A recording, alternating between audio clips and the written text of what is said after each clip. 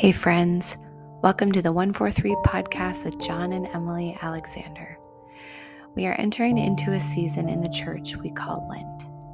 As we did on the podcast during the Advent season, we want to bring 40 days of reflection. Why 40 days? Because ultimately Lent is a time where we honor and remember the 40 days that Jesus spent in the desert, fasting and being tempted by Satan, before he began the ministry that God sent him to do for me and for you. So for the next 40 days, we will be reflecting on the life of Jesus, his ministry while on the ground, and ultimately end with the most important event of the Christian faith. No, not his death, but rather his resurrection. Let's call it Daily Reflections of Lent, shall we? Let's begin. On the third day, a wedding took place at Cana in Galilee. Jesus' mother was there, and Jesus and his disciples had also been invited to the wedding. When the wine was gone, Jesus' mother said to him, "They have no more wine." "Woman, why do you involve me?" Jesus replied. "My hour has not come yet." His mother said to the servants, "Do whatever he tells you." Nearby stood 6 water jars, the kind used by the Jews for ceremonial washing, each holding from about 20 to 30 gallons. Jesus said to the servants, "Fill the jars with water." So they filled them to the brim. They did so, and the master of the banquet tasted the water that had been turned into wine. He did not realize where it had come from. Thought the servants who had drawn the water knew. They did. Then he called the bridegroom aside and said, "Everyone brings out the choice wine first, and then the cheaper wine after the guests have had too much to drink. But you have saved the best till now." What Jesus did here in Cana of Galilee was the first of the signs through which he revealed his glory, and his disciples believed him. John 2, verses 1 through 11.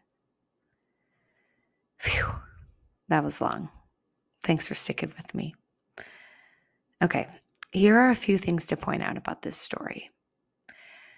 This was the first miracle ever recorded by our writer, John. He covers 6 major miracles in his book, and this is the first one. Second thing is we see that this wedding was more of like a week-long celebration of events. To run out of wine is, well, an emergency of sorts. You have thousands of guests, most likely the entire town, and you run out of the very drink that is there to help you celebrate the newly married couple. Mary's concern was for the embarrassment of the people throwing the party. Jesus, come on, you gotta do something. Also, the exchange between Jesus and Mary is quite hilarious to me as I read it on the pages of my Bible. First of all, he calls her woman, which is interesting. And he challenged, why he's asking anything of her. And for some reason, the way I read it is she seems to ignore all that and demands the servants to just do what he says. Sure, I'm sure there's all sorts of Greek or Hebrew translations to be had with this one, but we don't have time for all that, so let's just leave it at, isn't that a funny exchange? Jesus stopped to party. His number one desire was not for wine, but for people. Miracles demonstrate God's power, which was a big part of Jesus' assignment here on earth. He allowed for people to witness his miracles so that they may believe. Let's camp here for the rest of our time together. Begs the question, what does the miracle have to do with us? God's deepest desire is connection to us. If Jesus is the manifestation of God in human form, then how he behaves on this earth is something we should pay attention to in our own lives. Jesus performed this miracle in plain sight for his disciples to see, marking the first of many they would witness. He knew they would have to see to believe. Sound familiar? That's us too, right? I need to see first, God, before I believe. If you heal me, then you really are God. If you bring my child home, then you really are God. If you turn the impossible into possible, then I will believe you really are God. But what if we started our day with trust? What if we started our day believing that today could hold a water into wine moment? Miracles happen every day, all day. I want to be awake for them. Mary had an unrelenting faith in her son. She didn't see him just as a human son. No, she too knew him as belonging to God. Reminder from our Advent series.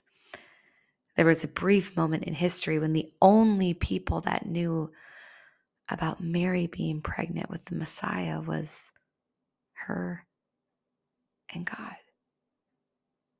She always knew her son would do great things, and God knew that all the miracles would lead to that one big miracle, his resurrection. As we get to know Jesus in a much deeper way in the coming days of our Lent devotion, may I remind you to stay curious. As the stories unfold or as we hear him preach, let's continue to work tirelessly to hear familiar stories in new ways. Who do you most identify with in this story? This story of the wedding, water into wine. What stands out to you from our scripture today?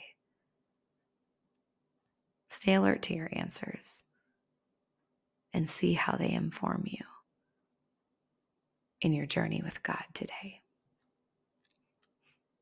And remember, it's possible God's going to turn water into wine in your life today. Stay awake to it. Let's pray. Lord, thank you for the stories we read in your living word. Thank you that all these stories we read of you on the ground doing ministry in the name of your Father in heaven have a huge and lasting impact on us. Help us to find it.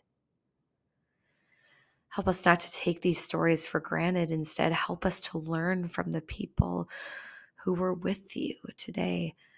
I'm grateful for the many moments we see your mother Mary stay faithful to her son. I'm reminded today of the importance to remain in you where I find my strength to love my kids well. Whatever the needs are of the people listening, Lord, I pray in the name of Jesus, turn water into wine in their lives, Lord. Thank you for loving us like you do. We love you too. Amen.